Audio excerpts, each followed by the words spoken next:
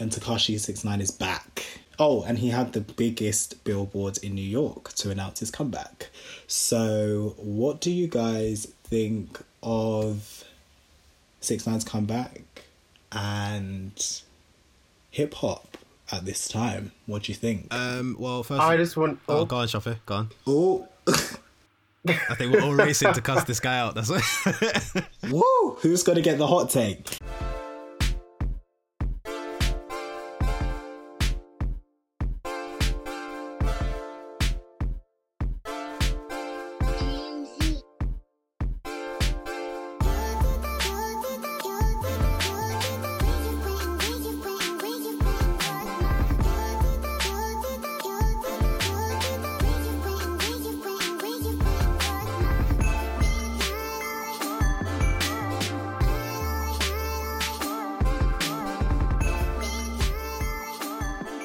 Hello guys and welcome to another episode of Don't Let the Stands. You're here today with your host Eden McKenzie and Nicholas Terrell and Chopper. And it has been a very interesting week. A lot has happened.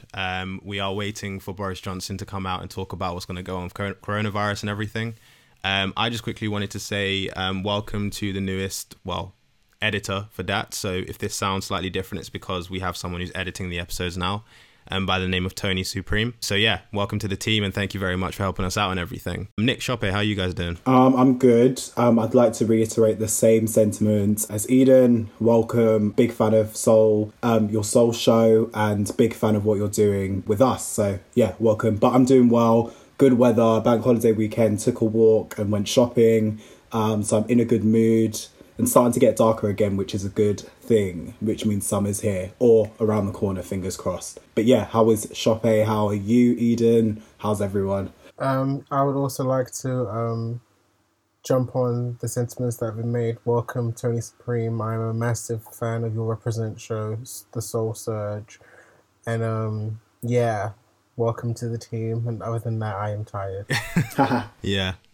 Yeah, exactly the same. I've been slightly short of breath recently, which I'm kind of just dealing with. I think it's anxiety, but I'm just dealing with it at the moment. Mm-hmm. But other than that, I've actually been in an alright space. I'm currently isolating from family and stuff, but I've been reading a lot, listening to a lot of music. Yeah. Meditating. There's this new this new breath guy that I found on YouTube. And I've been doing a lot of his things lately, which have kind of been helping me calm down and relax and stuff.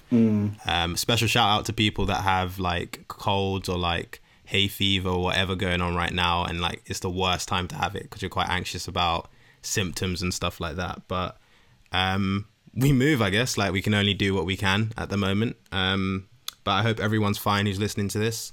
Remember to check 111 if you can. And yeah, let's get on with the show. So, Shoppe, do you want to do your thing?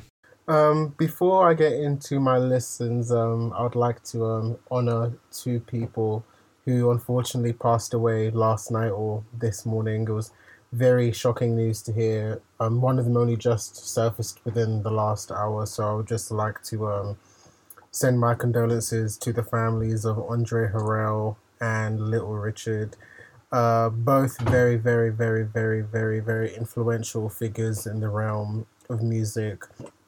Andre, that was the first one that came to surface late last night, early this morning.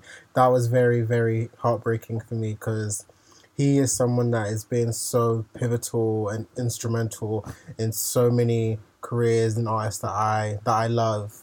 And just as we were discussing Teddy Riley a few weeks ago, he's the architect of the new Jack Swing sound. Andre Harrell was pretty much he created the infrastructure for it to thrive as a culture and as a subgenre for R&B in the late 80s and early 90s. And of course, we can't forget that, without him, we wouldn't have Jodeci, we wouldn't have Mary J. Blige, we wouldn't have a Guy, and we wouldn't have Sean Diddy Combs.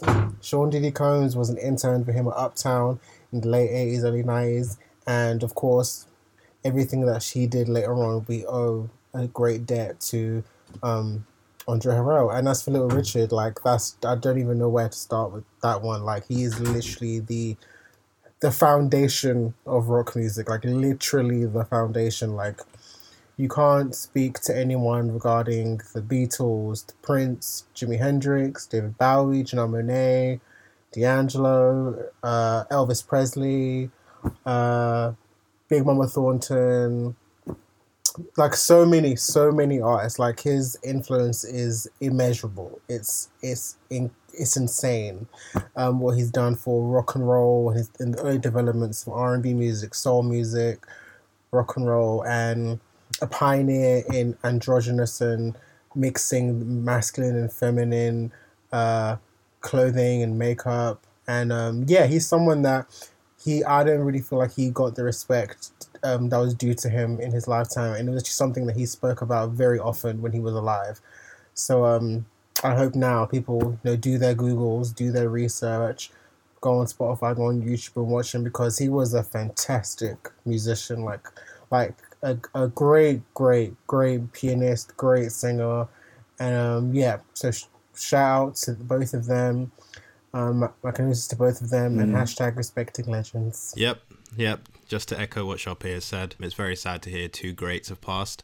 I was having this conversation with Alex Reeds from Time to Talk about kind of like music and how some of the legends that we kind of grew up listening to, how we will pass them on to the next generation and honor their memories. We were speaking kind of specifically about like Jamaican lovers rock artists like Bears Hammond and I can't remember the other artist, which is ironic. But like definitely. I put a question out on Twitter recently about how we're going to introduce some of these artists to the next generation, like Michael Jackson, Janet Jackson, all of these people, and make sure that their legacy continues. And I do think it's important that we remember what they've offered to the scene, because I feel like it has evolved every time we look at it, but we sometimes don't stop to think, actually, it started here. It was this really small thing that kind of blew up and then became the number one genre in the world and influenced so many conversations. So many people became millionaires from it. So many people made changes. So yeah, a special shout out to all of those legends, and RIP to Little Richard. Yeah, it's sad, yeah. I'd love to jump on that and just say that it's these two know, and quite a few people who follow me and stuff, like Mary J. Blige, one of my favourite R&B artists ever, and she would not be here without greats like this, and Diddy, like Shoppe said, would not be here with greats like this. And it's lineage. It's about having the support, it's about having the foundations. All of these black labels that we have now would not be here without the infrastructure created, and half of the people who experiment in rock music or in electronic and like black artists who go into those realms, for example, like Little Richard was the first or one of the first to really step out there and guide our parents' generations, our grandparents' generations, and then this generation, obviously ourselves, to be able to experiment so vividly. I remember a few years ago listening to his Little Richard, that album which was released in March 1957, and literally falling in love. Like all the songs we hear on the old black and white films, the soundtracks and stuff like that, they're because of him and what he influenced. And I just think it's such a shame that the likes of Elvis Presley get the shine, which he stole, by the way, from Little Richards and people like him who really should be the people, as Shoppe said, as big as they are. They should be even bigger. They should be the faces of the genre, but only people who know and who really do their homework kind of will know that. But hopefully the streams get played now. People can always learn and always go back, luckily, and his material exists online and in physical formats too. So definitely invest if you have like the vinyl players and all of that, because that sound is different. It hits a little different to kind of streaming and just even CD. It is different to that. But back to Shoppe's listens, and RIP to both talents who we lost over the last 24 hours. And I just wanted to add one last thing. I don't actually know if any of you can watch this, but I always knew who Andre Harrell was, like as a name, and as someone who grew up on MTV. I remember him in several episodes of Making the Band. But like a good 4 or 5 years ago, BT actually did an amazing documentary about Uptown Records, and that's when I truly understood the first time the levels of of his influence and the levels of what he was actually doing for black music and black culture at that time. So, I mean, I don't know if that's actually available to watch anywhere because this was 5 years ago. Yeah. But if you can find it somewhere, that was a great documentary. BT did I think it was a 3-part documentary. Yeah, over 3 nights, I remember, actually. I was a uni at the time. It was a 3-part documentary about the history of Uptown Records. So, yeah. And while I'm on this, Little Richard, I always got to recommend a song. Rip It Up. That's a great song by Little Richard. So for those of you who have never heard any of his music, start there. That's a great song. But yeah, I'm now going to go into my listens. I've actually listened to a lot of music this week. So, and I have I don't know where to start really, but I think I will start with one of my favorite white women again, JoJo. So as I mentioned her single Lonely Hearts last week, and her album dropped last week, and I've spent a lot of time listening to this album, and I have been thoroughly enjoying this. And I'm at this point, I'm just like in such awe of her consistency. Like, it's like no matter what's going on with her, all the downturns and all the issues legally, whatever, like when it's time for a project, an album, mixtape, whatever, my girl's going to give us the goods. And she's done it again with this project titled Good to Know. And what I really love about this is that it's very raw. And it's quite dark and somber in its mood. Even though sonically it kind of is quite varied, like just the overall ilk of it is it's like very dark to me. And this was kind of actually what I wanted from her last album, because I felt like she has been through so much personally, professionally, mentally, emotionally. I kind of felt like the last album, even though I loved the last album, I did, Mad Love, which I've noticed I don't think people were even aware that she released an album after all the background issues. I think people think this is her first album since all that, which is a shame. But this is actually her second album since all that label drama.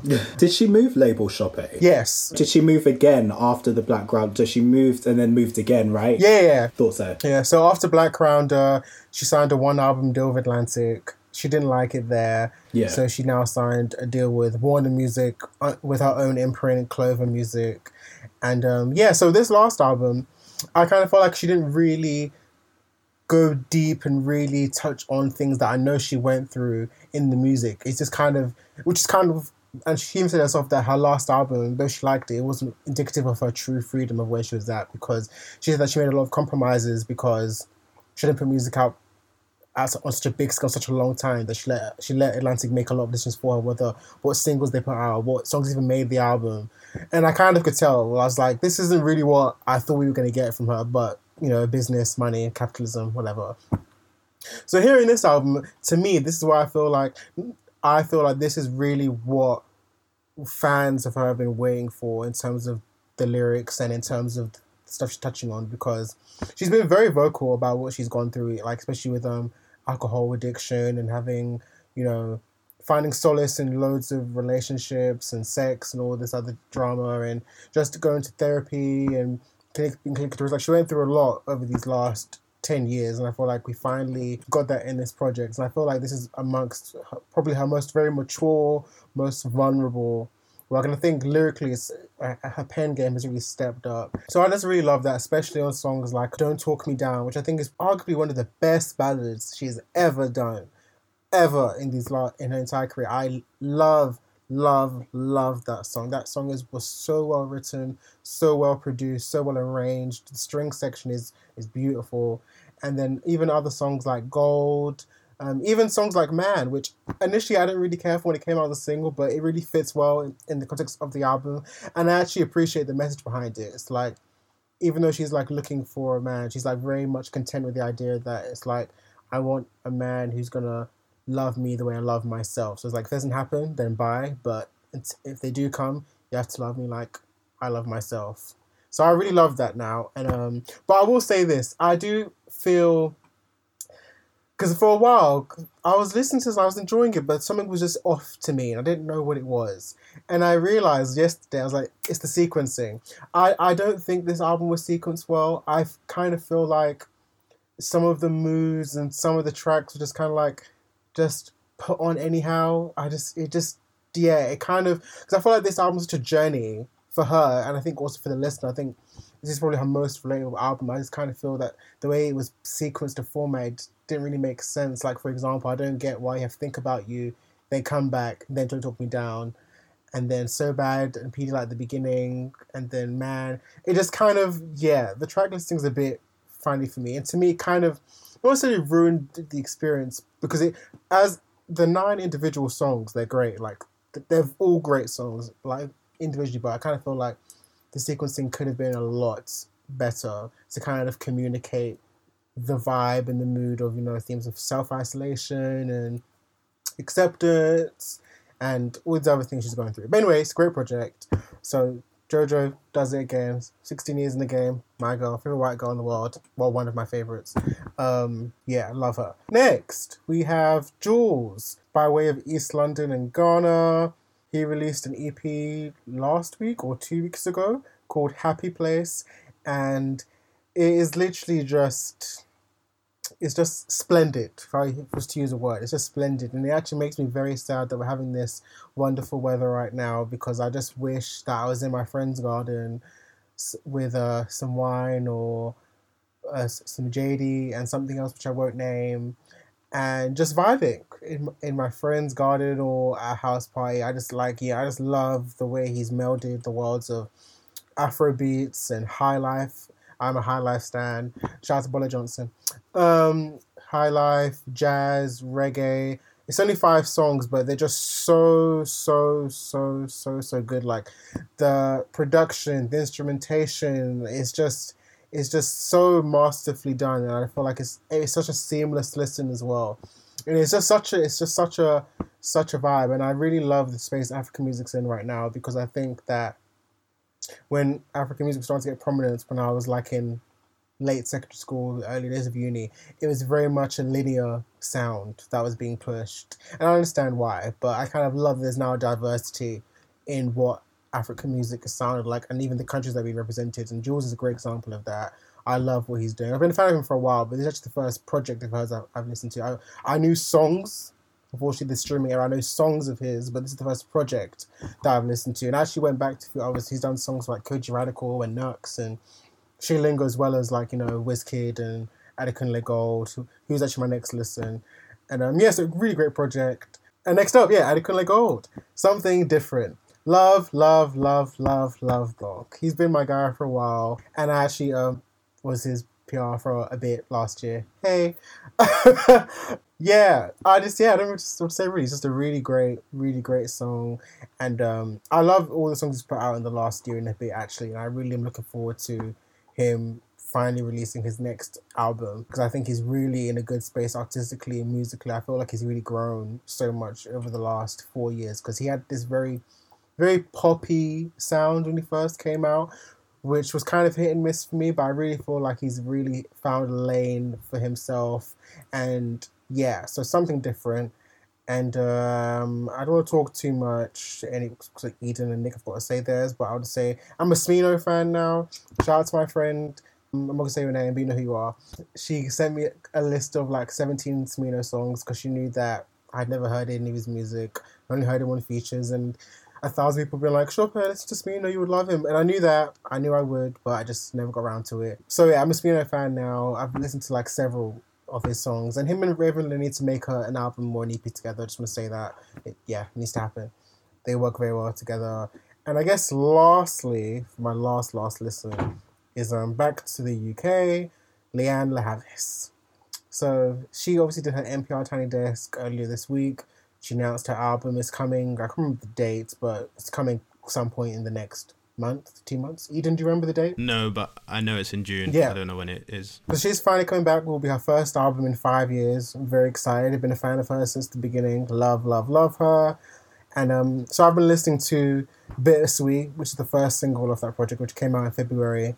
And I've played this every day this week. I don't know why, but seeing her Tiny Desk, it just really exemplified how much I just love her voice, love her writing, love her artistry. And I love how this song in particular is a decidedly neo-soul vibe, because she's always kind of turned the lines between soul music, folk, acoustic, but this is just like this is like very much just like standing firm in, this is my neo soul influences, because like, Leanne is a Jill Scott stan, she's an Indie Irie stan, and that is brimming through this song. I just think it's an immaculate song, and I cannot wait for her new album. I've loved both her projects. I'm sure this next album is going to be great too, and I want to see her live when we're allowed outside again. I saw her at Afropunk 2 years ago, an acoustic set, and brilliant show. But I want to see her with a full band, so hopefully 2021 I can do that. And yep, those are my listens. There seems to be a lot of synergy at the moment between Shoppe and I, because he's mentioned two people that are kind of related to my listens. So I will go on the segue of Lianne La Havas and talk about Paper Thin and Bittersweet. And I think this is partly because Shoppe and I spoke about it this week as well. And Lianne La Havas, because he was telling me to listen to Blood. I sure was. Because I prefer Is Your Love Big Enough? Yes, he was.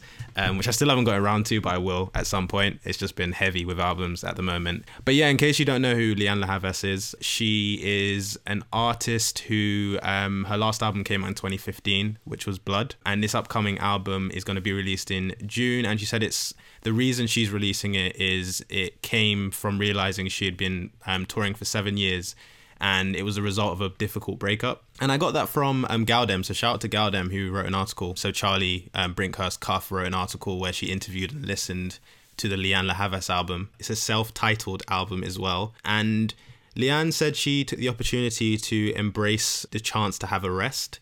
So I feel like this project is really gonna come with a slightly different vibe. She's had a lot more time to explore her influences, her sound, and be more experimental with the type of music she wants to make.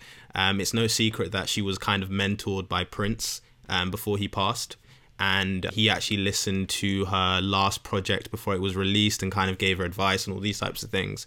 So she's definitely had a lot of great mentors, like Shoppe said, Jill Scott, Prince. She has like a song where she sang with Duran Bernard, so there's obvious connections to Erykah Badu. Like, she's a very, very talented person, and I'm very, very excited for the music. I've always loved her music. Her cover of Say a Little Prayer is absolutely beautiful. But overall, she's just a very, very talented person. Next, I have got... Who should I go with next? Okay, so just to say the completion of Synergy. So Shoppe was talking about Shmino. I will talk about someone who is in their collective. So Shmino's in a collective with Saba and No Name, and the collective is called Ghetto Sage. And my brother actually told me to listen to Saba today. The main reason for that was he was saying that I would love its vibe and how beautiful the music is, and he was absolutely right. I just love the way he flows. It's kind of elastic to me. Some of the punchlines and some of the rhyming comes from nowhere. Like, you'll be listening to it and you'll think, okay, so the rhyme's going to come here, and it won't come here, but then it will come in the next word, and you're like, rah, like, he can actually rhyme. So his music is really, really beautiful. A lot of I don't know how to describe it. I don't want to say lo-fi, but it's like his voice is the center of most of his music, but the production kind of goes around it. I picture music in a very different type of way. So that's the best way I can kind of describe it. But I would describe it as elastic. In the song Fighter, you can hear a lot of emotion, and that's probably my favorite song on there. The song Fighter is similar to the title, so it's about different fights that he's been in, whether it's with his partner or I guess a local bully, or like his cousins and stuff like that, and kind of how they work. And in the way he raps, you can hear like a lot of emotion, from like anger to sadness to confusion. And it's just about how he's not a fighter, but he's always in environments where he's constantly in being aggravated. So it's a very, very beautiful project. Next, and I know I said I wouldn't review an album like I listened to for the first time, but I have to do this project because it's absolutely amazing. It came to me yesterday when I was like my most anxious. But Reuben James, Adore, beautiful project, absolutely beautiful. So if you don't know who he is, he's a British singer-songwriter. He previously wrote for Sam Smith and was the pianist behind some of his live tours. He wrote the title track for The Thrill of It All, and he also wrote Him, which are two big songs for Sam Smith as well. And he's kind of coming to the forefront now. So he's performed with John Legend, Elton John, Bruno Mars, R.Kelly, Tom Misch, loads of incredibly talented people. And listening to his music, it's very evident why they want to work with him. I don't even know how to describe it, but it's a very sensual sound. He's very influenced by jazz and pop, and you can hear some R&B. It's a very, very incredible project. I would definitely recommend it to you if you're kind of in a anxious mood, or you just want to kind of vibe for a bit and like do something whilst music's in the background. But I need to go to a concert by him. I know he hosts jazz nights in Soho, which is in the central of London. Once this is all over, I'm definitely heading there because I'm very impressed by what I hear. When you listen to his music, you're going to hear live jazz instruments, very rich. His sound sounds very expensive, and honestly, I'm very impressed. I'm looking forward to anything he releases. But yeah, those are my listens. Nick? Yeah, so this week has been, for me, a little quiet. So I've only got like 2. Okay. So the first one is Deontay Hitchcock, who is signed to Miguel's By Storm Records as well as RCA Records. He's an Atlanta rapper, kind of does hip-hop, and sometimes collaborates with R&B artists like Slack, Black, whatever. And Childish Major as well. But this particular song is featuring Jid from Dreamville, and it's called I Got Money. I Got Money Now even, and it's from his upcoming album called Better, which is to be released either this month or next month. Hopefully it's this month though, because I think he's teetering amongst release dates. But yeah, it should be 11 tracks long. So I'm really excited for this project personally. But this song, I Got Money Now, the production kind of leans towards a more folky production in the beginning. I believe it's the banjo playing. And then it just goes into straight hip hop, like the bass hits, and it's just so good. Jid is one of my favourite rappers in terms of the new generation. And I think I've said it before, he's a lyricist. He's managed to spin J. Cole, in my opinion, on Dreamville's latest tape as well. So, yeah, I think he held that mixtape together, that project, as well as all his features that he does. And I think that he is really one of the assets and the crown jewels of Dreamville Records. I just love every feature that he does, and I love his cadence. I love his aggression. I love how he's a lyricist in terms of he respects what hip hop's architects were. And he still can, jump on a trap beat. He can jump on a conventional hip hop beat and still bring the heat. So that's what I love. I just love his diversity. Where Deontay's concerned, I just think that there's something about Atlanta in terms of their musicians. They just have this embodiment of confidence and almost being new artists and just knowing that they have the swagger, they have the essence, they just have the artistry to kind of be able to gravitate audiences and move forward. Young Baby Tate is another rapper who again was on the Dreamville tape and is from Atlanta. She's just signed to Issa, or did a partnership with Issa Rae's label that she just started. But yes, I find that the new Atlanta are doing incredible things, and I think Deontay is definitely one to watch, and I hope that he with this project coming up is able to kind of get higher profile, higher visibility, just higher acceptance in terms of what he does, because people like him and in his school of rap are really bringing the heat. So I'm really excited. So yeah, that's off of Better, due to be released in the next couple of weeks. Black is always on is also on there, on another single that was released called How the Fuck. And yeah, those 2 singles are good. Moving on to the second and last artist that I will big up this listener section is Victoria Monet. And I've spoken about her before, will continue to speak about her because I'm just super excited with where she's going and where her sound is at this present time. And the latest single to be released from her upcoming album project. I don't know if it's an album or an EP, to be fair, but it's called Jaguar, and it's coming out this spring. In every interview, I haven't seen a date. I've just seen that it's coming out soon, but there's been no kind of artwork or anything released as yet. So I guess they're still trying to work out plans around COVID-19 and, all of that. So many artists that I've spoken to lately are in that predicament.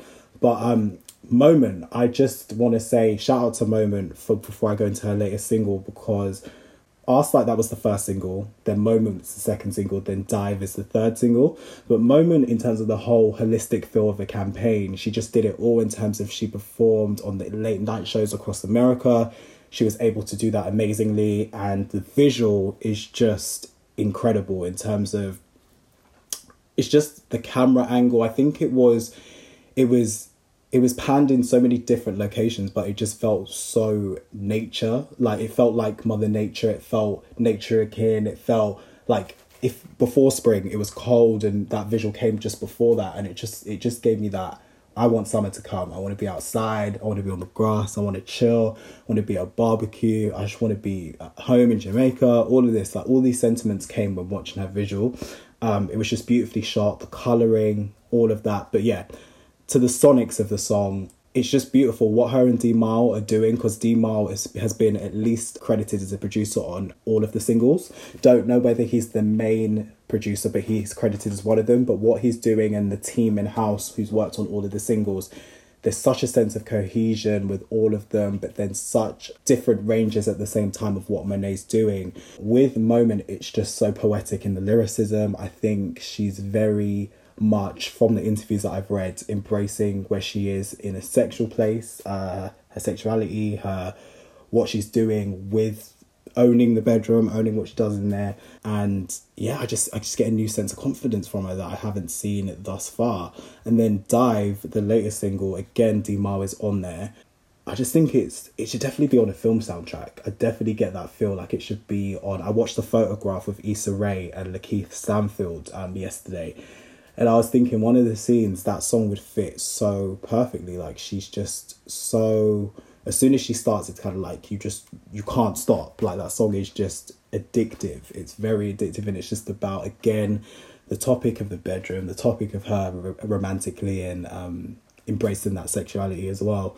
But yeah, I just love everything that she's doing. Very vintage feel in her music as well. I'd say very early 90s R&B, maybe in places Mariah Carey inspired. But yeah, I definitely love where she's going, and I love her pen. Always loved her pen, and she's been on some of Ari's biggest records and then some of her undercover records as well on each album. She even said, her and Ari, that the last album that Ari released was a win for them because the label picked the singles that they had both been on. So yeah, shout out to her. Shout out to her Moment in the Sunlight. And those are the two songs. So yeah, we will move into the news. Just before we go in there, Nick, just want to put a slight side note in there for the listeners, slightly unrelated. But I want to say we put a poll out recently just to review the podcast and how everything is going. If you guys have literally 2 minutes, there's a link that's in our Instagram bio. It'll probably be on our Twitter pinned somewhere. If you can fill that out and just let us know about you and kind of how you've been receiving the show and everything, we would love to hear from you, because we're always trying to make improvements.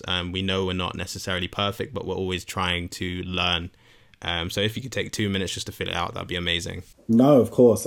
Just to reiterate that, very short, 5 minutes max. I did it myself just to test it out. Didn't submit, of course, because that's biased.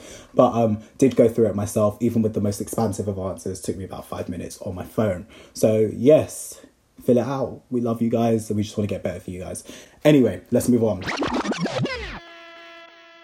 News. Been a bit of a quiet week, but we've managed to muster up some news, which is, hit the airwaves. So first of all, we'll go to No Signal, which we briefly discussed last week, but we didn't go in depth, but we will today. They basically broke the internet. Let's just say that. They broke the internet on Sunday. This became a global Black diaspora moment when they did the head-to-head, which was, just huge. They did WizKid versus Vybz Kartel. Now, this was by no means a surprise, because they had done battles which we've spoken about before last week briefly, such as like Burna Boy. Burna Boy's been included in one Popcorn. So they've done a Mariah, Beyonce, as Shoppe said, not the right battle, but whatever. We'll talk about that in a minute. But with this battle, this was the real big one that broke the internet. Native Mag did a whole interview with them in the run up to it. They were trending globally across the states. They got several tens of thousands of listeners across the world. Okay, it's nuts. Pretty much covered most continents. I know the Americas were covered. Europe clearly, obviously covered. They already cracked that. Don't know Asia. Don't know if Asia were tuned in, but I'm sure somewhere, some country, one person made the stat up. But yeah, this battle was nuts. They made a playlist. They partnered with Spotify. Okay, like it's crazy. And now every single battle that they do, because they have a season 2 upcoming as well, will be hopefully in partnership with Spotify, and they'll create the playlist. To date, the WizKid vs Vybz Kartel one, as I'm looking at it right now, has 2,080 likes, so that's a lot of engagement. So loads of songs were played during this battle. I'm just going to breeze through a couple of ones that were played. So One Man, obviously, Gaza Slim, featuring Vybz, it's lit. WizKid, which one should I pick up from WizKid? Tease Me Bad Guys. Oh God, there's loads. Bicycle, Don't Dull, Last Man Standing, like just so many songs. But the winner of this battle was WizKid. Came in for the win. You know, Nigeria, West Africa were hyping this up from the start. They had the people ready to vote in the polls, which we'll talk about a bit later. But yeah, they won. It's nuts. So that was the first battle. That was on Sunday. Broke the internet. They had to get multiple streams and find YouTube as the one that won, as well as one on iTunes that they did as well, which they've continued to do with every battle since. But then they went into further battles this week, which have, again, at least broken England. Okay, at least come back to England, broke England. So next that was up was the battle that I knew was not right. Pretty similar to Beyonce and Mariah Carey. It's just not the right lineup. It's not the right one.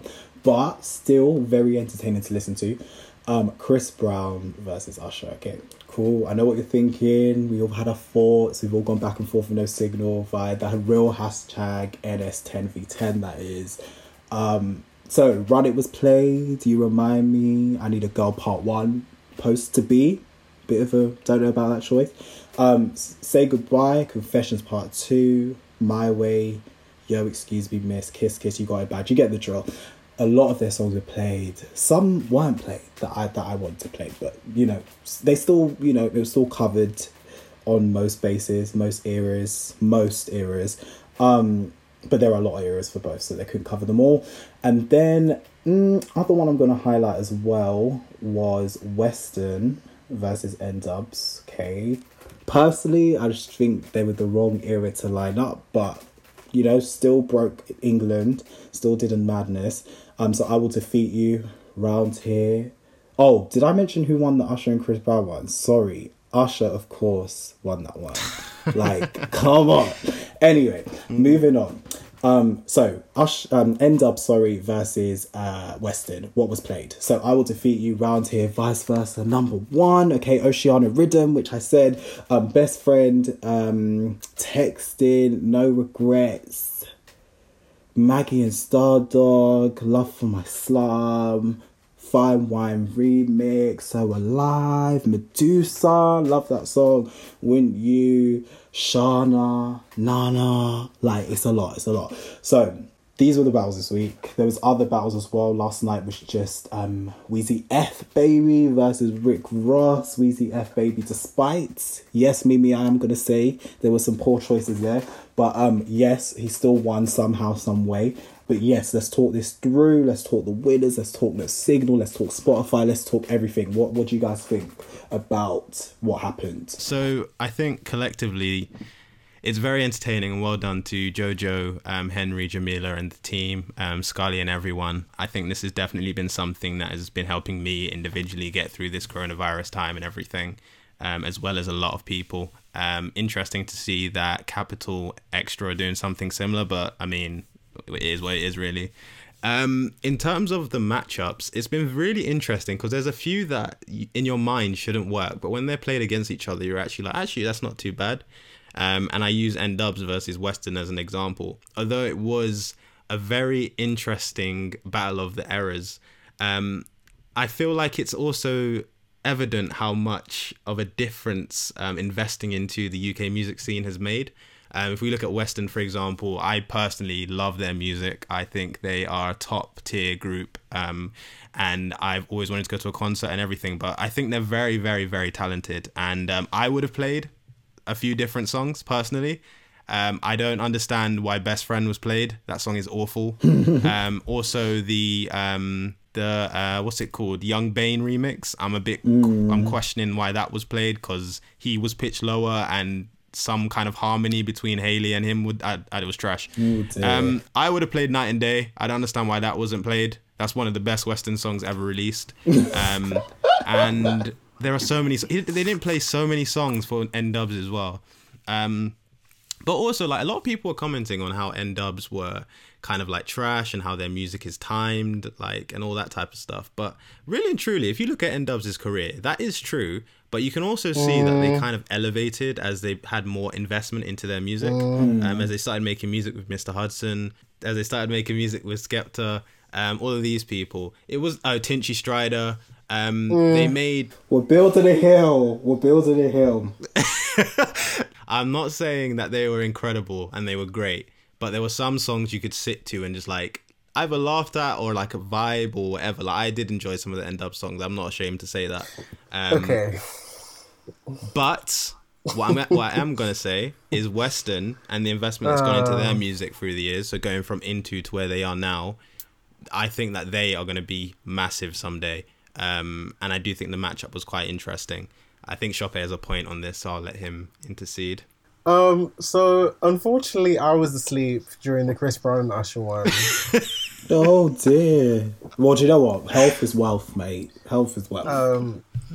I was very tired after that day of capitalism, and yeah, before I knew it, I was just in bed and like, oh, I've missed the battle. But yes, thank you all for doing me proud and making sure Usher read in the fourth one, as he should have. I will say this though, as much as I agree with everyone saying that Usher shouldn't have been battling Chris Brown, I would like to put this notion forward. Who else? People saying Chris and Trey. I don't even think that would have made more sense because they did come around at the same time. But I think the reason why people would put Chris against Usher is because other than Chris, I don't want to use Neo as an example because Neo. Yeah. Chris Brown is literally the only other person from our generation that has had a similar level of mainstream success. Like, Trey Songz is very much... Obviously, Trey Songz has hits for days, but he's very much a staple in the black audience for urban audiences. Trey Songz wasn't a crossover star like Neo or Chris Brown or Usher and, Genuine in the 90s. You know what I'm saying? Trey Songz was very much like, for us. I kind of can see why people would put Chris against Usher. Yes, of course, it's disrespectful because Usher will wipe the floor with him. Like, Usher has songs upon songs and classics upon classics. But I just want to put that forward. Yeah. I think that's why people will put Chris next to Usher. Because since Usher, Chris is the only person that's really kind of measured up in terms of level of success in that realm. But then at the same token, even Trey doesn't really have an equal either in terms of a male R&B artist has really had a consistent stamp in the R&B world either, which is a shame. No. Do you know what? I just think that not all battles need to happen. Like, it's not by force that because Usher was such a huge name and force, you don't have to force the lineup. Like, as you said, it's fine that Chris Brown, obviously, I get it. I get the logic. I completely get the logic, like you just highlighted. But I think it's not by force. It's just not by force. And so you just take him out. Like, it's fine. Yeah, clearly. Of course. And that's why Usher won. And I just like to say... So, Eden, remind me, what song did Nice and Slow lose to? I think I've got the thread. Hold on. What song? Was it supposed to be? Oh. Wait, hold on. Oh, Wet the Bed. Oh, yeah, Wet the Bed, yeah. Yeah, you niggas are wildin'. I don't know what you guys are doing. Nice and Slow. Yeah. And they didn't play it. They didn't play it at all. The only Chris Brown song that I would have let beat Nice and Slow is No Bullshit. That's the only song that I would have let beat Nice and Slow. 3 in the morning. Woo! Because No Bullshit, fam, that is one of the best songs Christopher Maurice Brown gave us. Do you hear me? That is a song. That is a jam. That is a classic. That'll be the future to Rich Sex and Queen of Slim Sex to the end of time. No Bullshit. What a song. When I tell man, that song, hey, wow. That's when you enter the yard and get to the bed. You know, That's what happens right there. Sex, right there. Not right now. It's quiet right now. It's quiet. Obviously, I love Wet the Bed. So I'm not going to say this to shade with it, but I love Wet the Bed. I love that song. But Against Nice and Slow, come on. Please. So I didn't. Usher obviously won, as you should have. As for N-Dub's thing, I didn't watch that battle either because I didn't care enough. You didn't? But, well, listen in for that battle because I didn't care enough. I'm so dead. I didn't care enough to chime in for that one. I will say this though. N-Dub's music was their best when they were in Camden and using 4-pixel cameras and camcorders and recording in their uncle's basement. When they got signed, the quality dropped stupendously. It was a steep drop in quality. When they were starting to do songs with Tinty Strider, what's that fake pop rock song they had called Strong Again? Shit song. They were dry when they got signed. They were literally dry. The China U days, Fever Las Vegas, a hood classic. A hood classic. Do you know what? I love. I swear, them. I love drive them. past that bridge going to church every Sunday. Do you hear me? I love Memories. them. No, they literally were Northwest best. Like, come on. Like, back in the day growing up. Come on. Yeah. And number one, I wanted a hoodie. I wanted a star in the hood. And I know that's obviously tingy, but I wanted a star in the hood. Are you stupid? Like, I was a groupie. Well, not like a groupie, but like, it was on my phone. It was back of the bus. Oceana. Come on. Yes. But that they got, I'm sorry, like, they were trash when they got signed. Like, it really went down quality-wise. Yeah. Because they were so good and so well-contained. And I want to point this out, too. I know people are going to laugh at me when I say this, but I think we all, as a community, played Talisa's vocals, you know. Talisa could sing, you know. I know people are gonna like. But Shope, let's just be real. She can sing. We can put that there. You know, hold a note, sing. But the vocals that got selected. Hold on, the vocals that got selected. Yeah, when she performed live. Yes, and that solo career. Yes. Mute. No. But I get you. In her early days. Yeah. I mean, not later. Trash. To the Tiger song. Oh, yeah, the Tiger song. Oh, yeah, no. Her voice got shot late eventually. Like, I can tell she was doing a lot of drinking, smoking. She was taking care of us. But I'm talking about the early days. You actually could hear the makings of a great singer. Like, and I didn't really deep it as a child, but I was listening to I Swear. I was like, okay, come through, Runs. Okay. This is quite a high note you're belting. I didn't really deep it as a child. But I was like, oh, she's trying. She wants something. If Talisa actually worked it, Talisa actually could have been a great vocalist. They just didn't package her correctly, and it just wasn't the right trajectory for her personally. And she didn't take care of herself. No, do you know what it is? Not everyone has the commercial eye in terms of like, this is where and I can fault this girl till thy kingdom come, but in terms of looking at her own trajectory and saying, this is how I make my solo career. Cheryl Cole, you know, she did some things, you know, she had some help, you know, obviously couldn't really sing, but in terms of the package, she used X Factor. Talisa was on X Factor as well. She used to build the momentum. And do you know what a snaky move was as well? When she was mentoring Alexandra Burke, the next year, she thought she was sneaky. She wasn't. When Bad Boys was released, she starts to release Fight for This Love. Man. She's a snake, and then she got the number one the next week. Alex could have had a nice 2-week run. She made her have a 1-week run. Cheryl, stop doing this to black women. Anyway, but Talisa... Well, Cheryl's done now anyway. Yeah, she's done. Everyone's toast that we're talking about. But in terms of Talisa, commercial But I'm sorry, Talisa and Tiger, that song was... wow. The video. You know, I used to laugh at that in school. Like, no lie, in the playground. I remember that. Oh, was mate. the definition of cheap. That song, that video, the mixing, the mastering. She thought there should be nobody sitting. Oh, my ears. And when she performed it, I was like, okay, this is the end. This is the end. We've reached the gravestone. we're finished. Okay, so that is enough of N-dubs. Let's move into the biggest battle of them all and of the whole series. So they're on Series 1, NS10V10, on No Signal. They actually spoke about this on Twitter, but there was a lot of rivalry during the WizKid and Vybz Kartel battle on Sunday. Now, this is not this Sunday, by the way, guys, last Sunday before, but it's on their YouTube to watch again or listen to. But yeah, during this battle, a lot of things happened. I think there was a conversation on social media that I saw about the word clash, and I think we've spoken about this before, and it's gone back to the origins of obviously sound clash culture, which emerged in Jamaica and then made its way worldwide and has seen influence in itself in iterations in hip hop, even before this whole Instagram live stuff and verses and all of that. And yeah, there was a whole conversation around that from what we'd like to call West Indian Twitter, which is a real thing. Obviously, talk about like the issues with carnival and stuff like that as well, and just everything going on in our diaspora.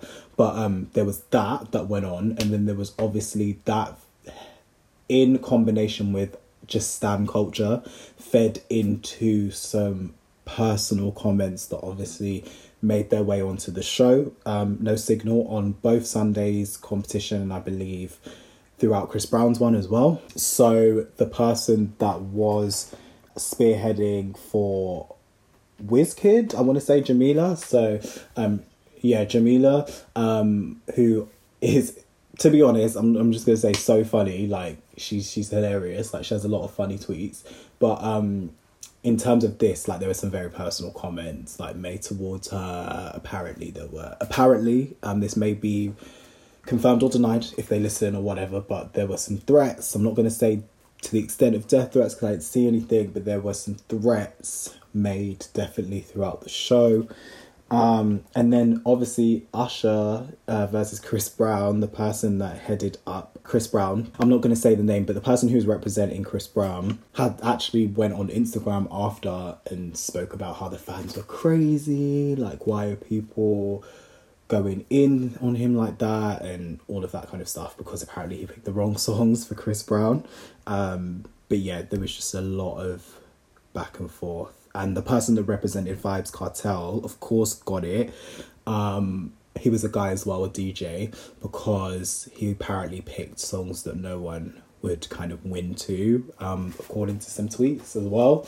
To be honest, I'm not gonna lie, on WhatsApp, not on Twitter, on WhatsApp, I did mention that, you know, the song choices were a bit poor on the TL. I did do it in jest as well, but not to the extent of like threats and everything like that and atting them. But yeah, there was just a lot going on. I know Eden had some comments about that, particularly like stan culture, pole culture, and just the whole threats and such. So I'll let you lead this. What do you think about what happened on No Signal and what it's leading to happen?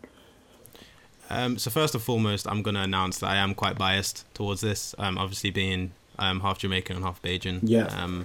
So I was rooting for Popcorn, but not for those reasons. I did listen to his music. Wait, did I say Popcorn? Well, Popcorn did fight in a battle, but sorry, I meant Vybz Kartel. My bad. I did listen to Vybz Kartel when I was like slightly younger and stuff. Yeah. I'm obviously hearing it in the background at some family functions and stuff. So I had an affinity towards him. But I will say, like, in terms of the way it went on and everything, there's a few things you need to know about There's No Signal. So yeah. One, it's not a clash. It's something that it's a playlist that people put together. So you don't lock in a song really. It's literally there to play no matter what happens. So it doesn't work like a similar clash that most people from the West Indies are used to, where it's like you hear a song and you reply with this song and you do this and you do that. Some people that might not be familiar with that, if you've ever watched the Red Bull clashes before, that's what they do as well. So I think it's really important to actually highlight what some words mean, because culturally they might mean something completely different. Yeah. I'm glad There's No Signal cleared that up and said it's not a clash, it's a game show. I think that's very important. I did throw my 2 pence in, basically giving suggestions on how you can beat some of these stands, because the thing that annoyed me about this is this whole thing was supposed to be about fun. It was supposed to be something that people listen to kind of take their minds away from the reality of the world. Obviously, we get so much peace out of just being able to go out and enjoy ourselves, to drink and kind of just like listen to music with people that we love being around. Doing it in a virtual way has been very necessary to people whose culture heavily revolves around music. So like, it's very sad that it got to a point where people were rallying like troops from like what they called WizKid FC, and even like Team Breezy for Chris Brown, and all of these people came and started kind of like affecting the poll. I am gonna say the Beehive. I'm sorry. I know you guys think I hate you, but it's facts. You guys were doing a lot. I didn't see the Lambs doing as much as you guys were doing as well, but you know, I'm just gonna say that I do think it's annoying how we can't enjoy music without it becoming slightly political. How it's come to a point where people will rally hundreds of people just to win a vote that was purely for fun to begin with. And it's unfortunate that people who kind of are there to kind of spread joy and like represent people they love listening to are being abused and being sent not death threats, but being sent threats and comments and all of these types of things, when their job was to really just enjoy the music. But I will say that we've spoken about stan culture a lot. There's an episode we had, I think it's episode 8 of either season 2 or season 3, where we had Han on, so Hanaya Angus, who's a culture writer. And she spoke about stan culture, and she's written an article about it on Medium, which we'll link in the bio. And it's kind of just going into where it started, how it started, so like a stan being a stalker fan, and how they obsess about their artists to the point where they will do everything to defend them, how basically their personality might be modeled around them, and how they have certain emotional attachments to them. And I do think with like music, it's slightly scary to see the length some people are going to see some of their favorite artists win. And we've seen it recently with the Say So remix and the Megan Thee Stallion remix of Savage. It is very, very interesting. And it is something that one day I'm still holding out for that episode where we speak to like a psychologist or someone, just kind of breaking down why people are stans, why that happens, and all those types of things. If you want that episode, by the way, answer it in the poll. We'll definitely look at it if you are interested in that. The poll will be in the pinned tweets on Twitter, just to say. But overall, there's no signal. They're doing amazing. WizKid versus Vibes was pure fun for a lot of people, but then it brought the Diaspora Wars. I think we just need to enjoy the music. Really and truly, this whole Diaspora War thing is really tiring. Like, we're big people now. Yeah. Even as little people, there's no excuse for it. But honestly, it's tired. It's very tired. We should be just enjoying the music. WizKid makes amazing music. He is an amazing artist. And I have no qualms with him just because he is a Nigerian artist. That doesn't mean anything to me whatsoever. Vybz Kartel makes great music. He's the king of dancehall. And I think that's where we should approach these things. Like, okay, they made this music. Like, it's not going to kill me if it's with like WizKid winning isn't the end of the world. Yeah. But yeah, that's all I've got to say. Yeah, that's really it. I have a question. Oh, go on. A contentious question. Go for it. And especially for both of you as the Caribbeans of the group. Ask. What are your thoughts on Vybz being celebrated in such a way when he's a convicted murderer? Because I saw some people talking about how R.Kelly should have been going against Usher, and everyone was saying, obviously for obvious reasons, R.Kelly wouldn't be included. And someone was like, well, why are we celebrating Vybz Kartel when he's a convicted murderer and domestic violence abuser?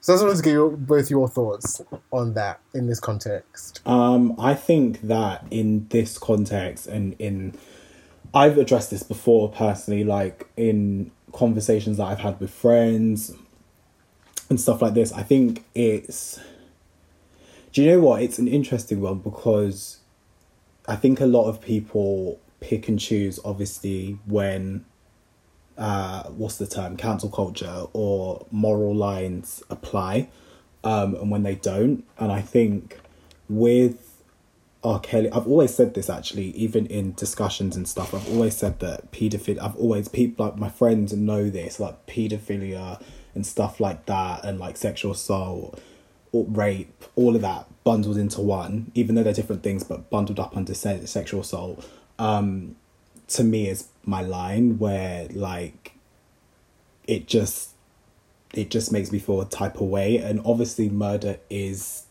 similarly a disgusting act, and you've ended someone's life, and even with some people could argue that even with sexual assault the person's still alive, like even though it's a stupid point, but some people could argue that. But in terms of my line, I'm going to be really honest that the former, which I mentioned, R. Kelly, what he's being convicted for and etc.,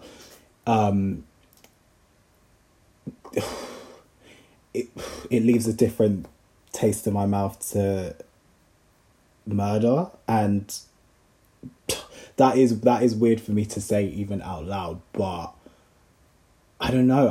I do feel like I should be challenged on that. Like you just challenged me on that, and I should answer for that. But at the end of the day, I have danced to his music, post knowing what's going on and stuff like that. And even on top of that, he promotes colorism in our culture. Like he actively promotes colorism. Let's be real. And I've always been hypercritical of artists that I love. I've done it with J. Cole, I've done it with Kendrick Lamar.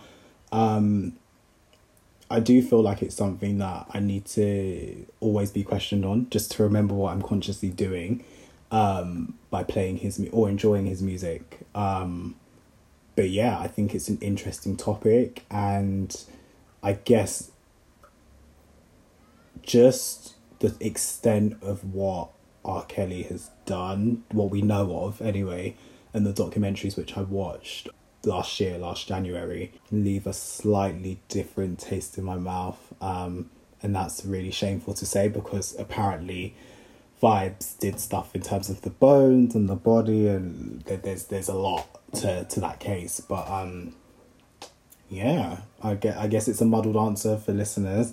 And the moral line is a bit skewed in this sense, but sue me, like that is eek. You know, like it is, to be honest, I am going to be honest, it's more how I listen with VYBZ now is more through others or like radio, and even though that's not an excuse, but I still play his music now and then. But even growing up, it was obviously by people playing it that I knew who he was, going to raves, going to carnival pre-parties, stuff like that. But yeah, I can't lie, I listen to a murderer. I do, and there's more than one, because hip-hop culture and all of that as well. But yeah, that's my line. Call me a hypocrite, whatever. So I'm just gonna say, for me personally, I understand the sentiments. Like, obviously he's murdered someone, and his music does talk about murder quite a lot and all those types of things. But really and truly, like, look at the scape of music. Like, look at hip hop and all those types of things. Like, we look at 50 Cent, for example, talking about his life, how he got shot 9 times. We look at Jay-Z talking about a few things, and Jay-Z actually shot someone.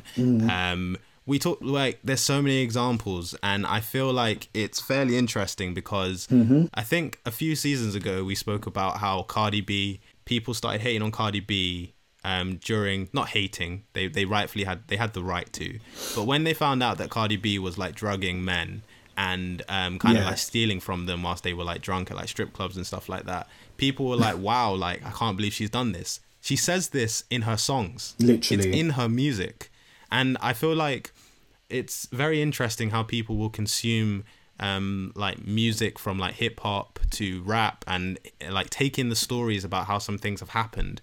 But then when it comes to reality, and there's like FBI and police and all these things come into the equation, it's like, wow, I can't believe a human would do this. You listened to the song.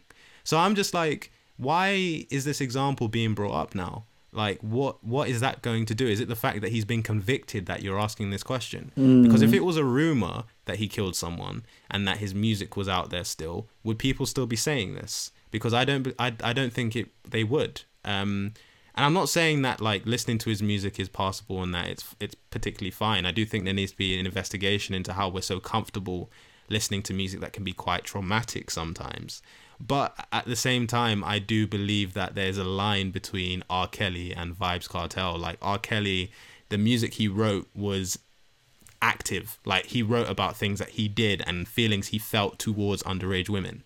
Whereas Vybz Kartel may have been speaking about his life and his environment. Yeah. And I just think that there's a massive difference between that. Like, that's trauma that will live with people for the rest of their lives. But death will too. I'm talking about simply on the line of comparison to R.Kelly, because you could argue and say that what R. Kelly has done to these women has passed through many generations. Like, if we think from Aaliyah to the girls that he was keeping in his kind of collective of women and all these types of things. Oh my God. It's something that was going from one person to the next person to the next person. And then he was writing music for Aaliyah. He wrote some of the songs on Age Ain't Nothing But a Number. What's it called again? He wrote all the songs on Age Ain't Nothing But a Number. He wrote everything. Exactly. So I think in terms of like intention, it's a very interesting argument to have. But I'm just finding it interesting that we're having it now, because hip hop culture and a lot of the music we talk about is about realism. It's about the environment that people are brought up. And I always bring this quote up, but NWA said that if you want us to change our music, change our environment. So if you actually want to go into the nitty gritty of the slums of Jamaica and what goes over there with Shower Posse and a few of the gangs and drug wars that go on in Jamaica, investigate that before you ask that question, because there's a lot more to the politics that happen in the Jamaican music scene and in Jamaica than people are actually commenting on. And I feel like it's very, very ignorant. 100%. And I'm not saying Shoppe is ignorant for this, because I saw this conversation on Twitter ages ago. But I do think it's slightly ignorant that this is being brought up now as kind of a rebuttal to R. Kelly. It's not the same thing. It's very, very different. R. Kelly didn't have to do what he did. And I'm not saying Vybz did either. But the environment that Vybz was in and the type of life that he led, I just think he lived a very different type of life. And that's not to say I'm RIP to the person that he murdered, but I don't think the comparison is fair whatsoever. And I think that, like, hip hop and even what Jamaica's going through, the productive environment is rooted to race as well, and politics and what has happened post slavery, post like the infrastructure of countries providing to that country, and then politicians and what they do in Jamaica specifically. I know there's a corrupt system in place, clearly, and in hip hop, obviously it's the structure of obviously origins of hip hop, America, as NWA and other groups have said, Tupac, very big messenger on this whole point. The fact that there's food deserts, you know, where these people are growing up. There's lack of education in terms of these people get suspended for the smallest of things. There's lack of wealth. You know, parents are working job to job in most of these environments, because there are some rich people in hip hop pretending in this era, but the majority of them grew up in poverty, and poverty unfortunately leads to some of the actions that we hear on the songs. And I'm not saying that, you know, they couldn't have not shot the gun, but they did. And the thing is, when you see stuff, there's PTSD, there's peer pressure syndrome, there's people who got, you know, thrown into gangs, and there's people who live right next to gangs when they're recording music and trying to do the right thing. So what else are you going to talk about rainbows if you grew up in a sky block where everyone's getting shot every day? Like, come on. But yeah, I think that's a good question and a good topic to bring up, Shoppe. I think, people's moral compasses and agendas in particular are very interesting. And I just think that I want to say and address most of our listeners are black. I want to say that the black diaspora in the UK has a long way to go, as well as the globe. I remember being on, you know, the grapevine, and someone in particular telling me, these diaspora wars are over. Shut your mouth, number one. Number two, do some research and talk to some people. And number three, stop being disingenuous. Even if your family or your immediate friendship circle don't have this whole, these Nigerians, this, they eat this, they listen to this, or Nigerians don't have this whole, Jamaica's like this, Jamaicans like that, Caribbeans, It exists, and it's very alive. It was alive in my ACS. It was alive today, and it will continue to be alive unless we check ourselves and check each other. And I think that this whole NS10V10, I think is great and no signal, but I think some choices could have been made when they saw the tone and direction of what the timeline was doing, because even post that battle, WizKid vibes, the next day was still chaos in certain enclaves of Twitter. So yeah, I just think we know what happens. We know what happens, and it's happened since 2012. It's happened since, even before social media. So yeah, I just think they've learned, and I still want the platform to win. They're doing amazing things, and they've lifted my mood many a nights. But I just think cultural sensitivity, is super important going into these things. But glad they cleared up the clash thing as well. Super important. Okay, so next topic. We've spoken about this guy for pretty much at least every once a season, or twice. Yeah, it's just interesting with what's going on right now. But Drake, we'll go to Toronto here. Drake, obviously he's back. He could not stay away from popular culture, from the masses. And Tootsie Slide was not his only return, obviously, during COVID-19.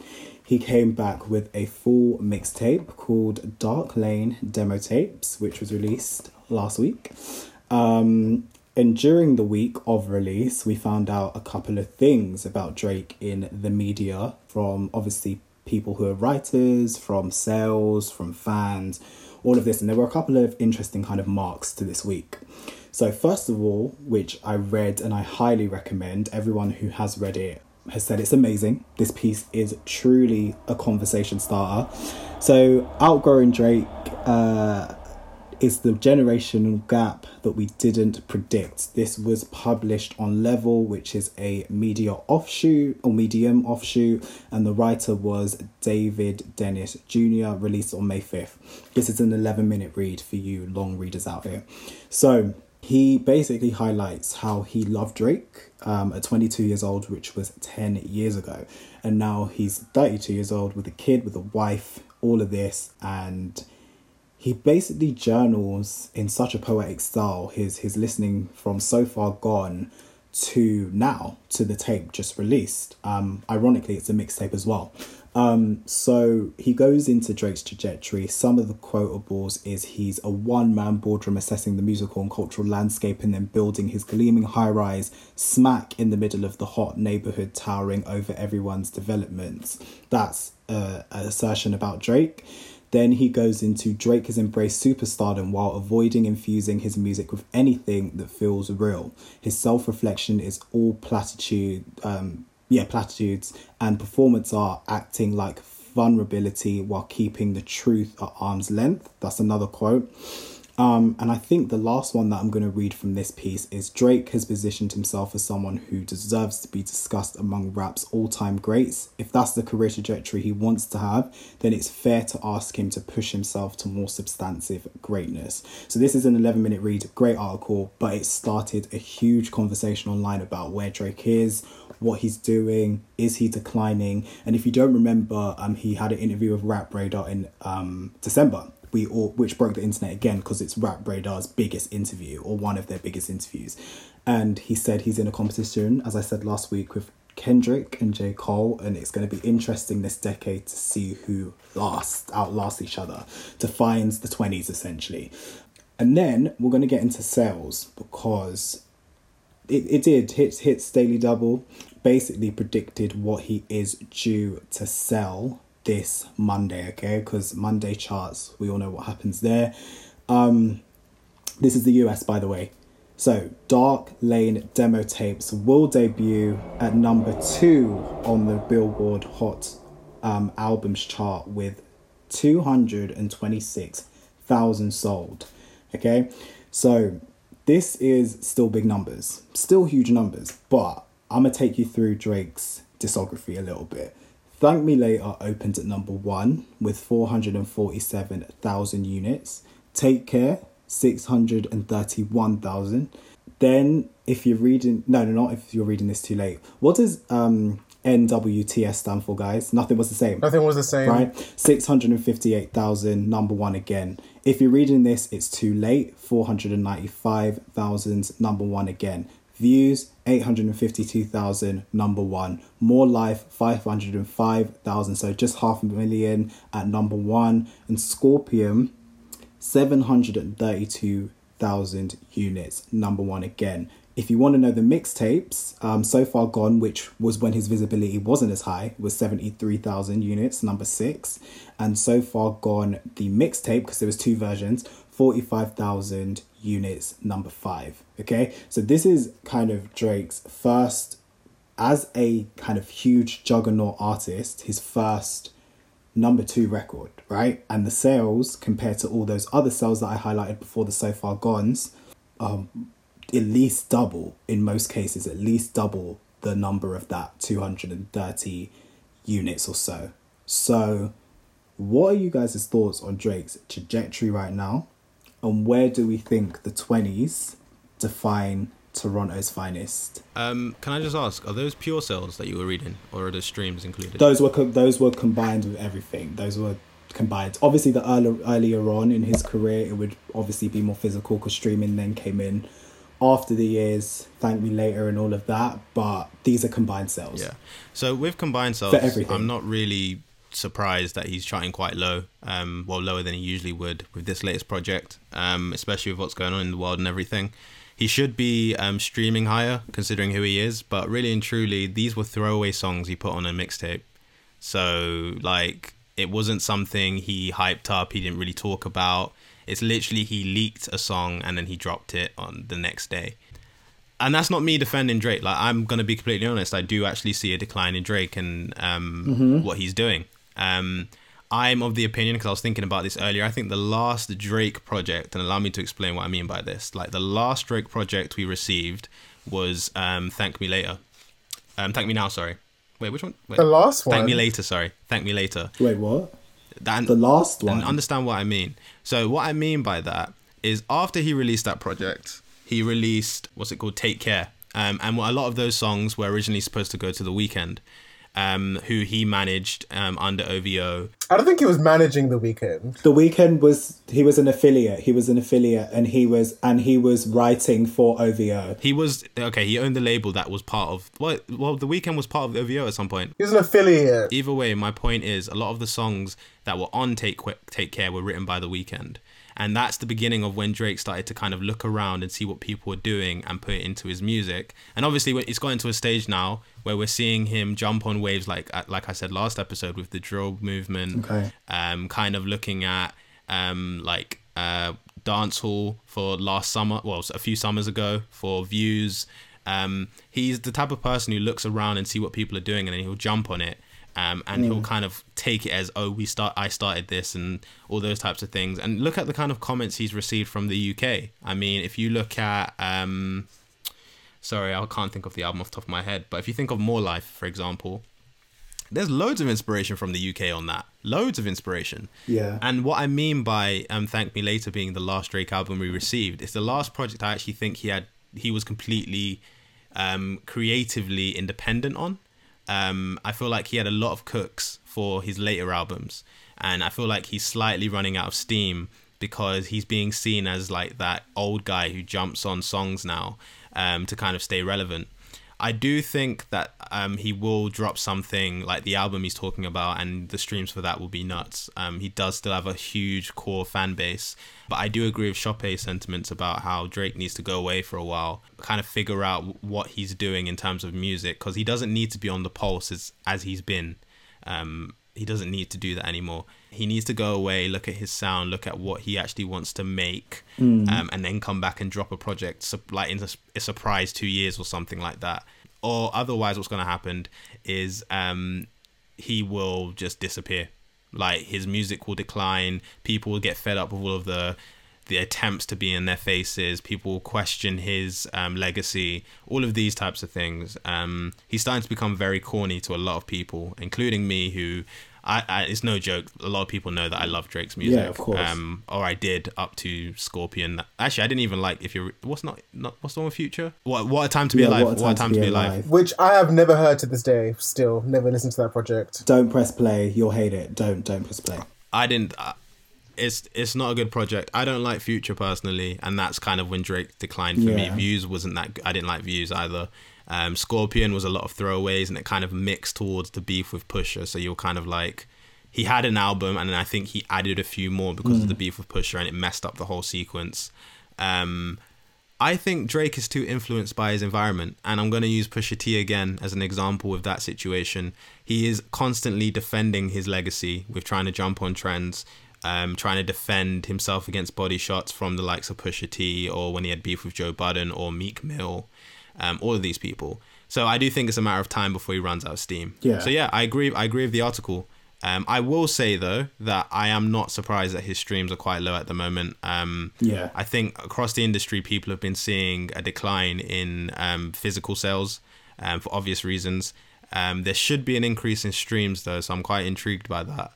But I'm not surprised right now that he's not doing that well. But like I said, throwaway songs on a mixtape. So yeah, that's what I have to say. I feel like with Drake, to be honest, I was just looking at the track listing and stuff, and ironically, like the same amount of cooks were in Thank Me Later, then with like Take Care and Nothing was the same as well. 40 obviously huge influence in each of those albums. To be fair, it was just additionals like Swiss Beats, etc., etc. Omen is even on one of his albums as well, which is cool. But I think with Drake, what has happened is the commercialization of Drake happened. Arguably, it started to happen it got cemented with Thank Me Later, Take Care, and then Nothing Was the Same really said, you're that star now, you're the mega star, people love you, you've got the fans, you will be here for a while, you'll be here. And I think what happened during that space from Thank Me Later to Nothing Was the Same, arguably in Take Care, was that the lyrics and the introspection changed. On Thank Me Later, sorry, because they both begin with a T, I'm getting them confused. But Thank Me Later, he was more motivational, it was more adjacent to conventional hip-hop, and he was definitely, Jay-Z's his idol. When he secured that collaboration, it was huge, and Jay-Z's been his biggest idol, one of, as well as Lil Wayne. And I think... And Kanye, of course. Yes, quintessentially Kanye, which we'll get to in a minute. Yeah, 100. And, so I think and Kid Cudi, of course. But with Thank Me Later, it was more of that motivational, that I just want to be that grit, make me proud, all of this kind of stuff. But then we move into the relationships, and there was still relationships on the first album, but he really became that pillow talk on, Take Care. And then Nothing Was the Same in some places built on that. But he found his kind of 808s and heartbreaks method and went with that. And I think that built the superstar that we love and the Drake that the mainstream began to fall in love with. But then the trends, as Eden kind of highlighted, came, even though it was a trend with the relationship stuff, but it was more akin to him, in my opinion, and the influences that The Weeknd gave him, etc., with the lyrics. And Party, of course. But I think with the trends and it becoming really rolling ball after rolling ball, if that's popping, I'm going to take that in. That's popping. When the Future and Drake collaboration happened for me, when he started to pivot in that direction, that was when I was like, Drake, like, what? Like, I liked you for just being that nerd, that soft boy, that whatever. Just do what you wanted to, speak from the heart, and even whether that was orchestrated or not, that gave us, at least in an artistic sense, enough to kind of have Drake like as that person, even if it wasn't the motivational as much, but we got the kind of introspective text, that kind of stuff. It fit the generation that we are. But the trend-setting stuff after the Future stuff, it just became a bit corny to me, actually very corny. And I think that's when I started to take a step back, and I was like, artistry-wise, artistically, he's just not the artist that I once thought he would be. And that's a shame. And I think what Eden said about the beefs, actually, I've always seen this, he always wanted to be that one, lyrics-wise, of our generation. But Kendrick slid in there. Kendrick got in there first, and Kendrick won at that game, and he's always been annoyed about that. That has always been on his brain, and I can see it. He's always wanted to get that cosign in the hip-hop, the rapper community for his lyrics, and he always speaks about it in so many interviews. Always. Even the Rap Radar one, he's spoken about lyrics and all of that. But that's what's led to him. That's why he's so pressed with Pusha T as well. Obviously, Pusha T did other stuff, his kid, all of that. But essentially, you know, Pusha T has that respect for the pen, for what he's doing. Even Drake has respect as a penmanship, but that will never be the first thing you say about Drake. In my opinion, that will never be the first thing you go to, like, oh my God, he's the best with the pen. Like, he's the top with the pen. And I think that's always concerned him. So he's chosen the commercial route, the meme culture, the TikTok culture in later years, the trap, I'm going to be the cool kid. If I'm not going to be the person at the hip hop table, if I'm not going to be as respected there, then I'm just going to be the commercial kid, and I'll be known for that.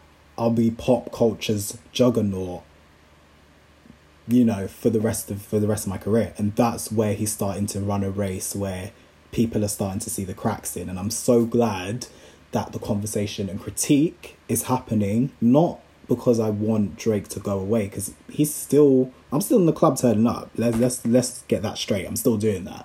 But I want him to get better again, because I know he has it in him. Like, there's some songs that I love from motivational Drake era, like from So Far Gone and Thank Me Later. That's my favorite Drake. That will always be my favorite Drake, always.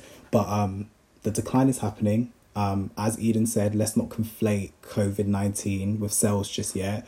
But this decade, as I've always said, and people called me crazy when I first said it, but this is the decade where we will see the cracks in brand Drake.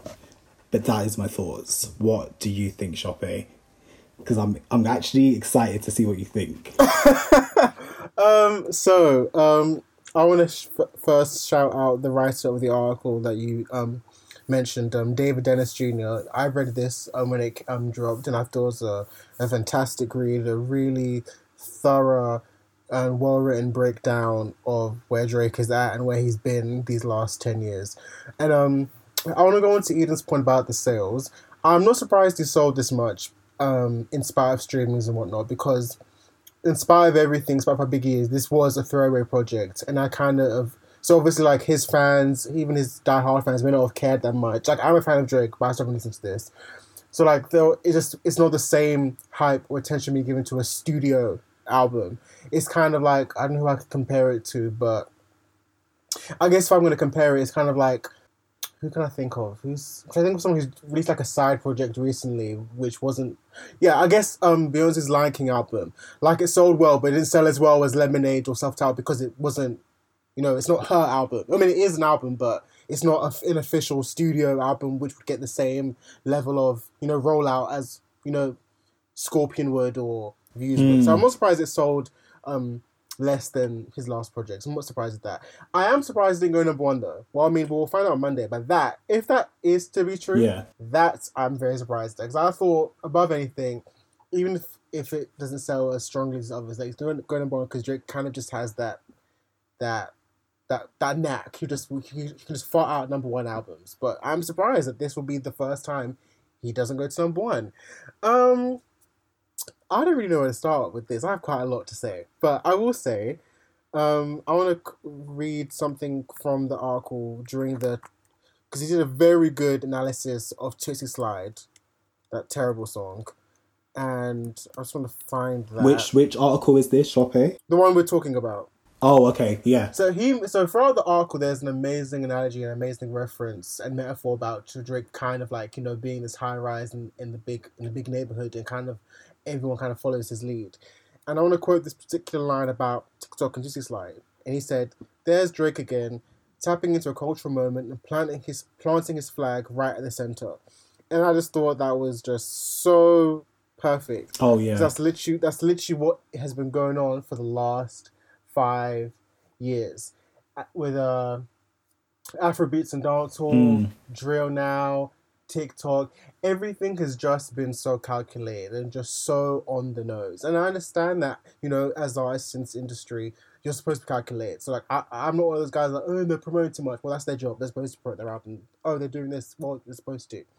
But Drake's is just so, it's just so shameless at this point. It's just shameless. It's just so obvious. It's like, really? Gonna create this 2-minute song, do a little dance, get it go viral, do a homemade video. It's like, of course. I think the issue with Drake is that it's not even necessarily that he doesn't necessarily have the capability to be a great artist anymore. I think it's because and this is an interesting point. It's we need to consider what legacy does Drake want for himself? What kind of artist does he want to be?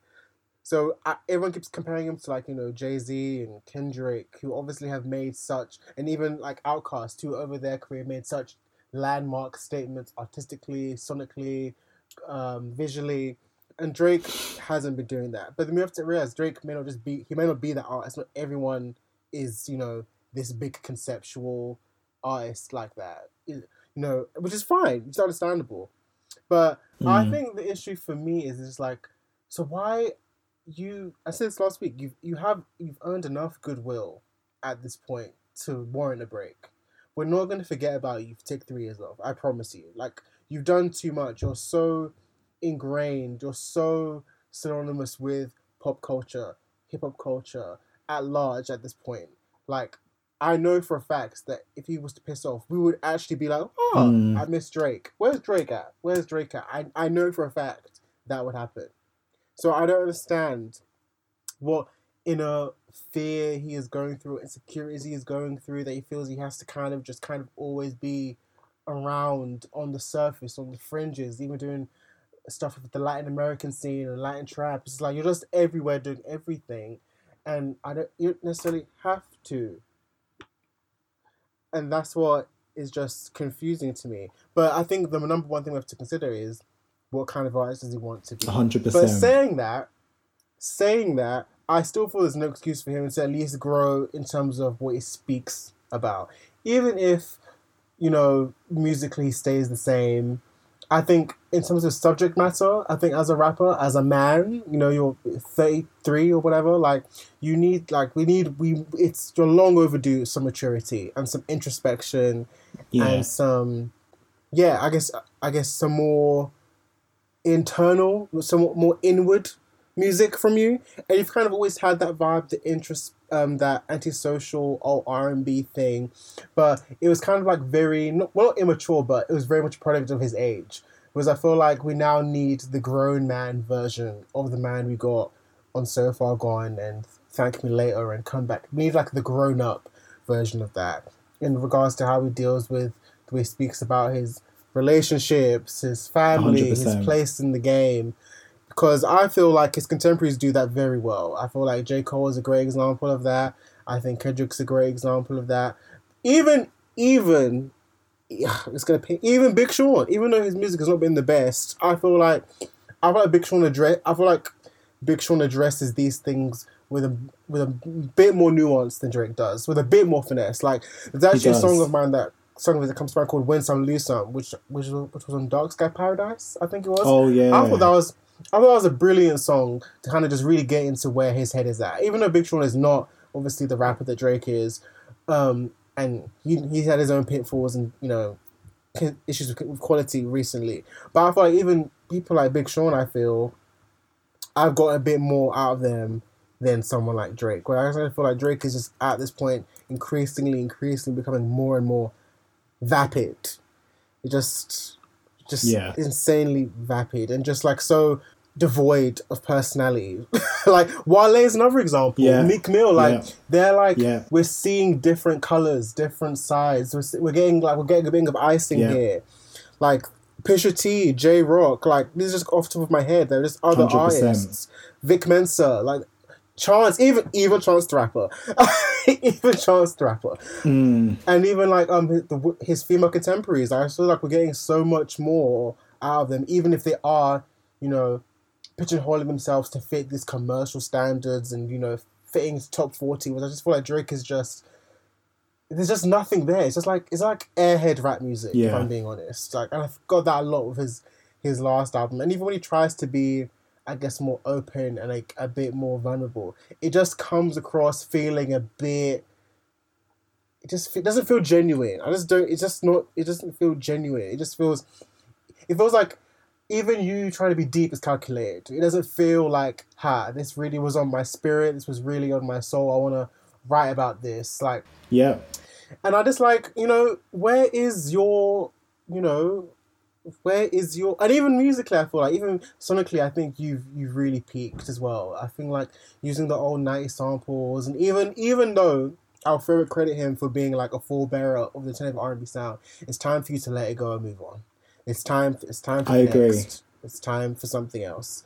Like The Weeknd, he's expanded. Jhené Aiko has expanded. Not this last album because it was trash, but Trip and other projects. She's expanded on her sound. Tinashe have expanded on that sound, and they also Frank Ocean, Miguel, and they all together created that old R&B sound. Whereas Drake, I just kind of feel like everything is just meh to me at this point. Yeah. And to the point where you are now one of those artists where I don't rush to press play on you anymore. So this album came out last week. I have not heard one single song. I have not heard a single thing. Whereas when Take Care came out, I would have been the first there.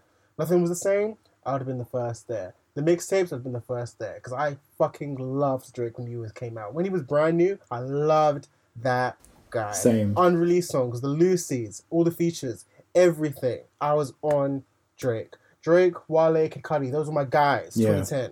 Those are my guys. Whereas now, even though Kid Cudi has fallen short, I still have enough reverence for him where I will still always have a low system to check out what he's put it out, just because of what he's given me over the years. Whereas Drake, I kind of just feel like he's in Chris Brown territory to me. When Chris Brown drops, I'm like, okay, next. Slow news day. All right. I think it's worse because Drake's everywhere. I think it's so worse, and because like he can't.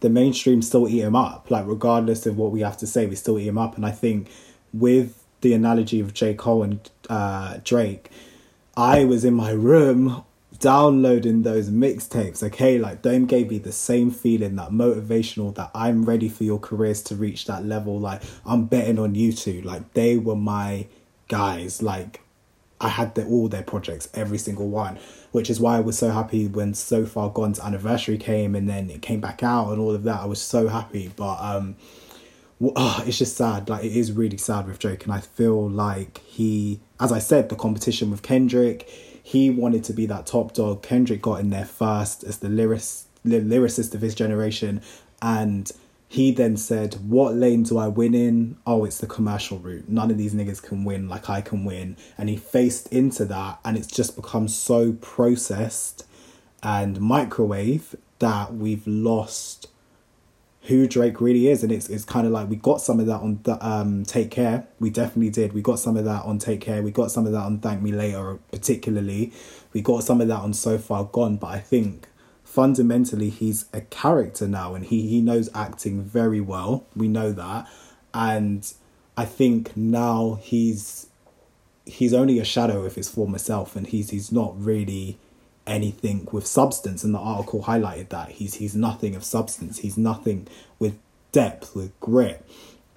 It's Starbucks on 100. It's Starbucks on steroids, to be honest. And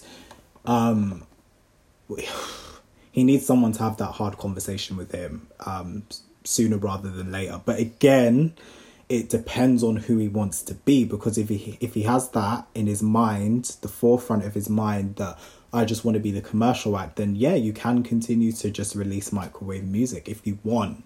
That is a choice. But I think a lot of his fans, even the stans right now who are eating up everything, would love grit to brand Drake, would love a bit of motivational kick up the arse, would love a bit more perspective, because he's been everywhere. He's been in the basketball arena, he's been in the mainstream pocket, he's had a baby controversially, he's been Toronto. There's so much culture there from his upbringing. There's even the upbringing of his dad and his relationship that he could really face into and give us a little bit of chunk into, instead of the fake force leak information. There's layers. Being Jewish, there's a lot of layers with that we don't battle get. black and Jewish. Like, there's a lot that we could get. That even the territories that he grew up in or that he visited during as a kid. Like, there's so much. And do you know what? Like, Toronto, when I went, the culture. He is that culture. He is the modern face of that. Like, there's so much he can draw on from that city and that's why even to the world, some people, to be honest, culturally, I will admit, some people will say that Views isn't a classic who are outside of the city. But even if he faces into what he did on the city with Views, like, Torontoians talk about that album completely different to mainstream audiences. They love that album because it reflects the seasons, the references in Toronto. Like, there's a lot of nuance that we just wouldn't understand. It's like how grime musicians, like even rappers like Kano, for example, will reference some London things and we'll only get it and call it a classic. But yeah, Drake has so much to face into. I just love a bit more depth, even if it's not the full core of who he is. Just hints of that would get me excited again. Just hints, like the Thank Me Later Drake. I was in front of that MTV screen when Successful was played. I'll tell you that right now. Like, I was ready for him to be, and he still is one of hip hop's, this generation's biggest. He is popular culture. He is. I just need more. Listen, I was in Toronto when Best I Ever Had came out, and I was like, who is this guy? That must have been nuts. I was like, who is this guy? That must have been crazy. Same time as Justin Bieber as well. When he came out, I heard that in Toronto as well. That's huge. That is huge. Like, huge. We've really lived a whole decade with these two artists who've been ruling for a long time. But I do think that's actually quite an interesting parallel, because I do see the same thing happening to Justin. Like, obviously, oh my gosh, yes. I think he went to #1 with Ariana Grande with that song they had together, but I think that's more to do with Ariana's influence, because he's been struggling to get Yummy to even chart that high for a while. Yummy went to #2. Yummy did very well. Yeah, but he was begging for it to go to #1, and that's Justin Bieber. Like, no, but he still charted higher. Yeah, but if we're talking on the conversation of Drake getting to #2 instead of going to #1, it's the same parallel for Justin Bieber. He always gets #1s or kind of goes to the top of the charts quite easily. If you look at Justin's single history from the beginning, he wasn't even really getting that many top 10s. Justin was an album guy. It was only the last album they started actually getting like legitimate top 10 and #1 singles. Like, not Boyfriend, Baby wasn't a #1 single. One Time wasn't a #1 single. A lot of his signature songs from like in his early years, they weren't traditional hits. He kind of was very much similar to Britney Spears. Now, I was going to say, it's interesting that you use the word traditional, because I think that's where the line is drawn. Because although they weren't hits, you could argue that the variability made them hits in the culture. Because if you think about Baby, for example, that was a #1 most disliked video on YouTube. And I know that's not really saying anything, but it had 1 billion views. So, and if we look at, and basically what I'm comparing is like the downturn, because there shouldn't be a position where Justin Bieber's begging to go to #1. Like, there shouldn't be a position where he's struggling to get a song that's to a certain position. So he's been begging people to either like delay some things. Like, I know there was some controversy with what's his name again? The Box. Roddy Ricch. Like, there was an issue there where I can't remember what happened, but there was an issue there. Justin Bieber's declining and Drake is declining. But Justin Bieber faced into what it is, I think, that to hit the nail on the head with Justin Bieber this era is he faced into stan culture to get that #1. He directly faced into it and he said, have a playlist party, strategically get me to that position because I need it. He released ringtones. He did the whole thing. Like, he did. And that is obviously, some artists fuel that in their arsenal, but the way in which he was communication was key in that campaign, was from a very I need you and I'm declining standpoint. And that was the message that I got from that era. Not memorable. People do not talk about that album, and I know it's a couple months only, COVID-19, etc. But it's forgettable. From the conversations that I've seen, it came and went. No, it came and went. Yeah. That whole album came and went. But I think that's just evident of the fact there's a culture shift that's happening at the moment. And I said this on social media, that what we're witnessing right now is Gen Z are becoming the forefront of social media, like TikTok, Twitter. I'm seeing massive differences in the accounts that are circulating, who's popular, like how Twitter is being used. I'm seeing a lot more emojis, a lot more kind of like GIFs that have like a unique reason. Like the language has changed. Like you think about locals, that took me a while to even understand what that was about. Like Gen Z are taking over, and it's evident in the music now. And Drake and Justin Bieber and all these people who 10 years ago were ruling the scene. I mean, look at Nicki Minaj, for example. It's time to kind of look at other ventures, invest in other places. Don't make the same mistakes as previous generations of people who were massive and then kind of declined and either went to prison or they lost their fortunes. It's time to invest in either something to do with the entertainment field, podcasts, TV shows, movies.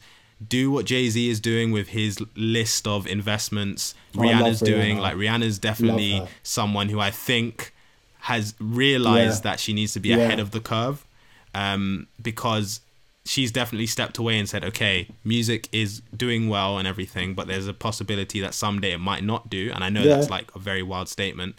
And I'm going to start a business. And now she has $1 billion business. But that's only coming from like a making money standpoint. This isn't the issue with Drake. Is the quality of his music. I don't think it is. No, I think it's coming from a legacy standpoint. So I think it's not necessarily just money. No, but you mentioned that artists should be making other business ventures. Like that goes to a point of them, they need to make money because they know the music industry isn't really serving them financially. My logic with this whole conversation is the quality of the music. So Nicki needs to make better music. Justin needs to make better music, regardless of how much it sells. I just think the main problem for all these people are making shit music. But I think there's a link there. I don't think they're going to make good music if they're stressed about chasing the curb because the culture is changing. So they need to either do something that like start a new business or take a vacation from making music so they can then look at the scene and realize that the audience has changed. So I think it's linked. I think like starting a new business and focusing on something completely different gives you the opportunity to be like, okay, I can relax a bit because music isn't my only form of income and it's not the only thing that people will know me for. If Nicki Minaj went away for a while and she invested in, I don't know, something that she's known for, like, I don't know, maybe she had like a hair apparel or something along those lines or something, like something to do with that. I'm pretty sure if she came back and made music like a year or two later, she would have more inspiration. She would collaborate with a lot more artists that make sense for the next generation. So I do think it's linked. I think they need to take a break. I think all these people from the last decade are just going to keep trying to cater for us. But even we're looking at the 90s right now. Like there's a lot of nostalgia that's going on because of things like Versus, because of things like we're taking interest in listening to music with our parents who we have to quarantine with. There's so many things that are going to have to change with regards to how they're making music and who they're making for. And we won't like it because it won't be for us. But that should be their aim. And I don't think they're ready for that, personally. Can I quickly say with Rihanna, I do feel like with Rihanna, there's slightly different influences there. And I've read from her interviews and her just the general mood of Rihanna. I think with her, Rihanna always kind of, in terms of her albums and stuff, she did not ever go in the... Well, actually, she did with Anti, but in terms of most of her projects, she set trends or been like on her own vibe and her own pace. Like she hasn't been like, right, defo, except for the anti-campaign, because we know that was a bit of a mess. Everything else, she's kind of been like, right, I'm feeling bubblegum pop right now. I'm feeling this right now. I'm going to go into that bucket. And if you look at her discography, she's actually been one of the most experimental pop artists that we've seen in our generation, to be honest. Every album has a really different mood, a different tone, even though in that pop R&B bag in places, but she definitely experiments, particularly with like rock or R&B, all of that. But I think she's generally grown bored of music herself, and it kind of does support your point that you need to go away. But I don't think she is conflicted about, I've got to chase the trend of TikTok and all of this kind of stuff in music. And I think she'll come back when she wants to. But she's always been on her own terms, in my opinion, and always in control in terms of her career, except for the money situations and all that kind of jazz. But musically, she's always been faced in and like, right, this is the sound, these are the producers. Neo, right, that sounds hot, doesn't, let me take it, all of this kind of stuff. That's what I love about Rihanna, is her ear, and she's on her own terms. And I think the passion projects are natural, like that's why they're so good, because especially the makeup, because it's natural. Rihanna is a marketing force because it's authentic. She's into that. Like, she watches those videos on YouTube. That's why she's like, let me do one, because these people love that shit. I'm about to do it. It's like how Naomi naturally found a love for YouTube, because she's naturally like, oh my God, Jackie Aina, let me go. She's been a fan of her, which is why they collaborated. I think that's what makes Rihanna such a success, is because she follows her passions, and that's what more of these artists need to do. Just to support Nick's point, the one time that Rihanna actually, I'm not going to say jump on a trend because it's much more serious than a trend, but the one time that Rihanna actually followed what was going on in general society was American Oxygen. And we know what happened there, so that definitely supports your point. Those singles, some of them, I would disagree. She also, the Loud era, she definitely was following the dance pop electro train that was going on in music at the time. Do you know what? I'll give you that. I will give you that. Loud was a moment. There was Gaga's influence. There was the Red One influence. There was, I'll give you that. I'll give you that. But even then, I hear what you're both saying. But even if we can use Rihanna as an example, the fact that this next album is apparently going to be a reggae album, and she said several occasions that she doesn't care about sales anymore or charts anymore. She's like, I want to make this music for me. And that's why I'm saying that other artists need to do, especially people who have been at it for like 10, 15 years now. Like, at this point, you shouldn't necessarily care anymore. That's what I'm saying. If you want to do that, then that's fine, but make it clear that's what you want to be. So, like, it's like what the article said. If Drake wants to be nailing longevity, that's fine, but he needs to make it clear. Because Drake also is trying to act like, I want to be that. I want to be with the Jay-Z's, I want to be with the Biggies, I want to be with the Nas's, but your output is saying otherwise. Whereas Rihanna has made it very clear that this next album, she doesn't give a fuck about pop and Billboard and sales anymore. She's like, I'm making an album for me that I feel is good and that I personally enjoy. I do think this leads on to another discussion, which we'll probably have another day. But in the example of the people that you've given, like Biggie, for example, I don't know if you said like Aaliyah or anyone, but that does bring into question what would have happened if they stayed alive. It does bring into question what would have happened to their discography if they continued their careers. But that's not the point I'm making. The point I'm making is that Drake wants to be in the ilk of these greatest rappers of all times. Yet he's clearly on a pop star tip. But the music doesn't add up. That's what I'm saying. No, but I understand you're saying that. But I'm saying he wants to be on the same level as them, but it's not the same playing field because they weren't given the actual opportunity to continue their legacy. They were cut quite short. So I don't think it's a comparison that we can really make. I don't think... I said Jay-Z, though. It's a good example. Jay-Z's a good example. Yeah, I guess, Jay-Z is a point. Yeah, no, I think it's a good example. I said Jay-Z. He wants to be there with Jay-Z. He wants to be there with Nas. He wants to be there with Kanye. Kendrick. But arguably the same things happen to Kanye as well. But anyway, I think we're running out of time. I know we have one more topic. We do, yeah. Basically, we're going to be really quick with this one. So last topic of the day happened yesterday, unfortunately. So Tekashi 6ix9ine, Daniel Hernandez is back from prison, and he went on Instagram Live yesterday at 3 p.m. Eastern Standard Time, I want to say, which is, I believe, 8 o'clock our time. He broke the accolade on Instagram Live for the amount of views in one setting. He reached, I believe, 2.5 million watchers at one time. I believe Tory had the record before for a couple of 100,000 live watchers at one time during quarantine radio. So yeah, this happened, and more largely he released his single, which is really unfortunate, which again reached many heights on YouTube. It was within the top 10 trending, and it's now at 36 million 22 hours later, and it's called Goober. In the visual, he makes himself a cartoon rat and laughs at the fact that he was a snitch, which is in old hip-hop culture really problematic. And yeah, he just announces that he's back, he's off of clout, that's what his career exists off of, and he got into a feud which is basically sums up what he was before he came out in prison. Meek Mill, obviously in the news that he was going on live, criticised 6ix9ine, and he unfollowed him on social media, calling him vicious, drama starter, and just relayed his frustrations about snitching, because Meek Mill has been a product of snitching in terms of being snitched on, and has friends and family, or friends, let me say friends and affiliates, that have been involved with snitching. So it's a sensitive topic. If you didn't know, Meek Mill grew up on the roads in terms of like street culture, all of that. So he said, I hope that the rat going live to apologise. People he told on, or the victim, you all forgot that fast a rat killed Nipsey. He wasn't supposed to be on the streets. That's the only thing I'ma say. He's dead, left his baby mum and child like a coward as targets. So Meek drew loads of controversy from fans alike, and then Tekashi obviously gonna comment back as well and said to focus on your baby.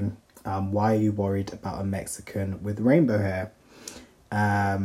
So yeah, that is the beef as of now. Meek Mill continued to tweet throughout last night, and Tekashi 6ix9ine is back. Oh, and he had the biggest billboard in New York to announce his comeback. So what do you guys think of 6ix9ine's comeback and hip hop at this time? What do you think? Well, first, I just want. go on, Shafi, go on. Oh, I think we're all racing to cuss this guy out. That's it. woo! Who's gonna get the hot take? Yeah, I just want to say that this all just shows that white people are more and more becoming the keepers of hip hop in terms of consumerism, and people who actually are putting the money behind these artists to do as well as they're doing. Because 20 years ago, a rapper like 6ix9ine would not be allowed to thrive. And it's not to do because I personally have any ties to hood rat culture or snitching and no stitching and all that jazz. It's just that when you think about what rappers, a lot of black rappers at large represent their ideologies around, crime and, gang shit, that wouldn't really be allowed to happen. I could not imagine, for example, I don't know, DMX snitching on someone and he would be allowed to do well still. He would still be received well. But it just shows that, as long as white people will still buy your music, you'll be good. Because 6ix9ine has definitely lost us. He's definitely lost the black people, the black community. Has he? Has he? Because I saw a lot of my timeline yesterday playing the song, and I saw a lot of my timeline posting memes, and I saw a lot of my timeline like, it doesn't matter, your favourite rapper's this, your favourite rapper's that. So Academics is apparently his PR. So I feel like, personally, there's a generation growing up and some of them are age mates. That's also true. Are age mates. That's also true. It's a generational thing. Are literally... That's true. As Jesse said on the podcast, Jesse Bernard, the clout industrial complex is building careers, okay? Bad Baby has charted on the Hot 100. Daniel Hernandez is here, okay?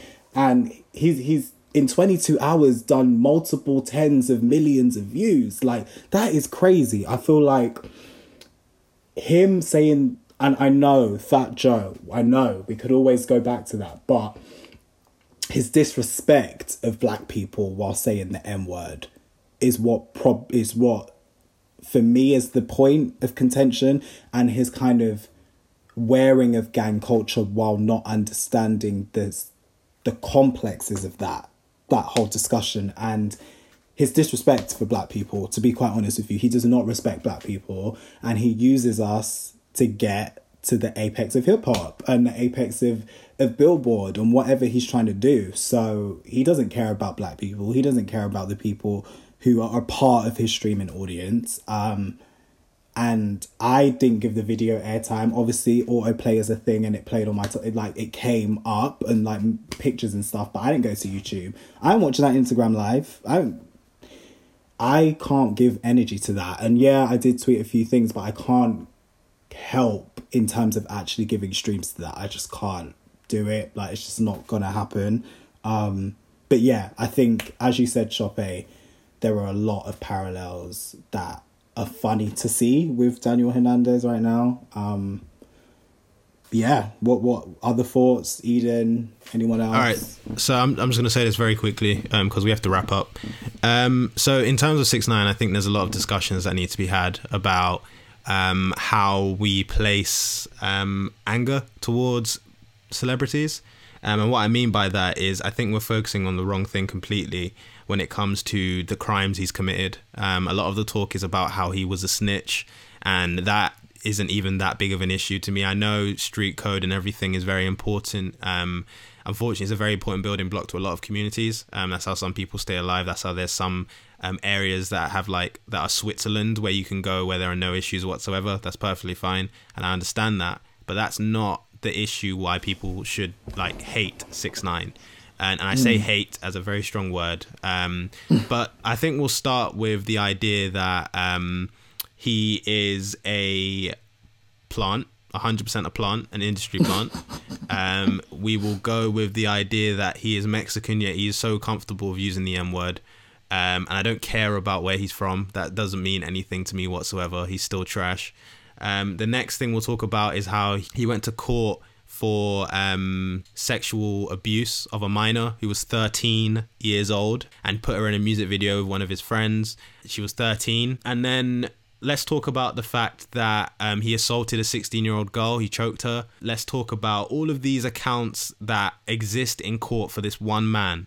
This one man that people want to come and talk and celebrate and view. And I'm getting really fed up with social media at the moment. I'm getting really fed up with the way people engage with people they have issues with. I don't like to set myself as an example, and I don't like to make out like I'm better than other people.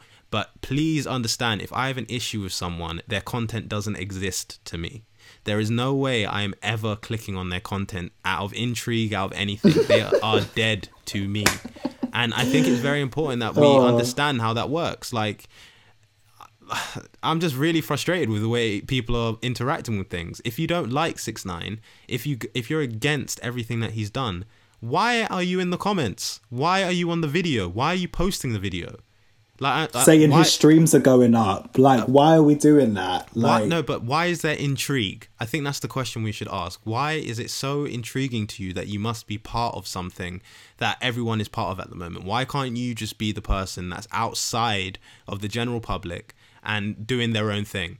Why can't you not be involved with one topic for once in your life? I don't understand it, and it's very confusing and frustrating to see, because it gives power to these very, very weak people.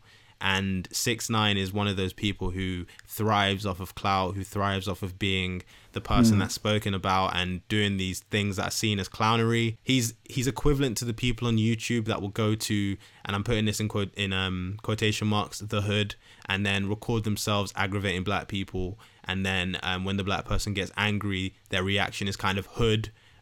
He's exactly that type of person, but in musical format. So I don't understand. Can people wake up, please? Because it's getting frustrating.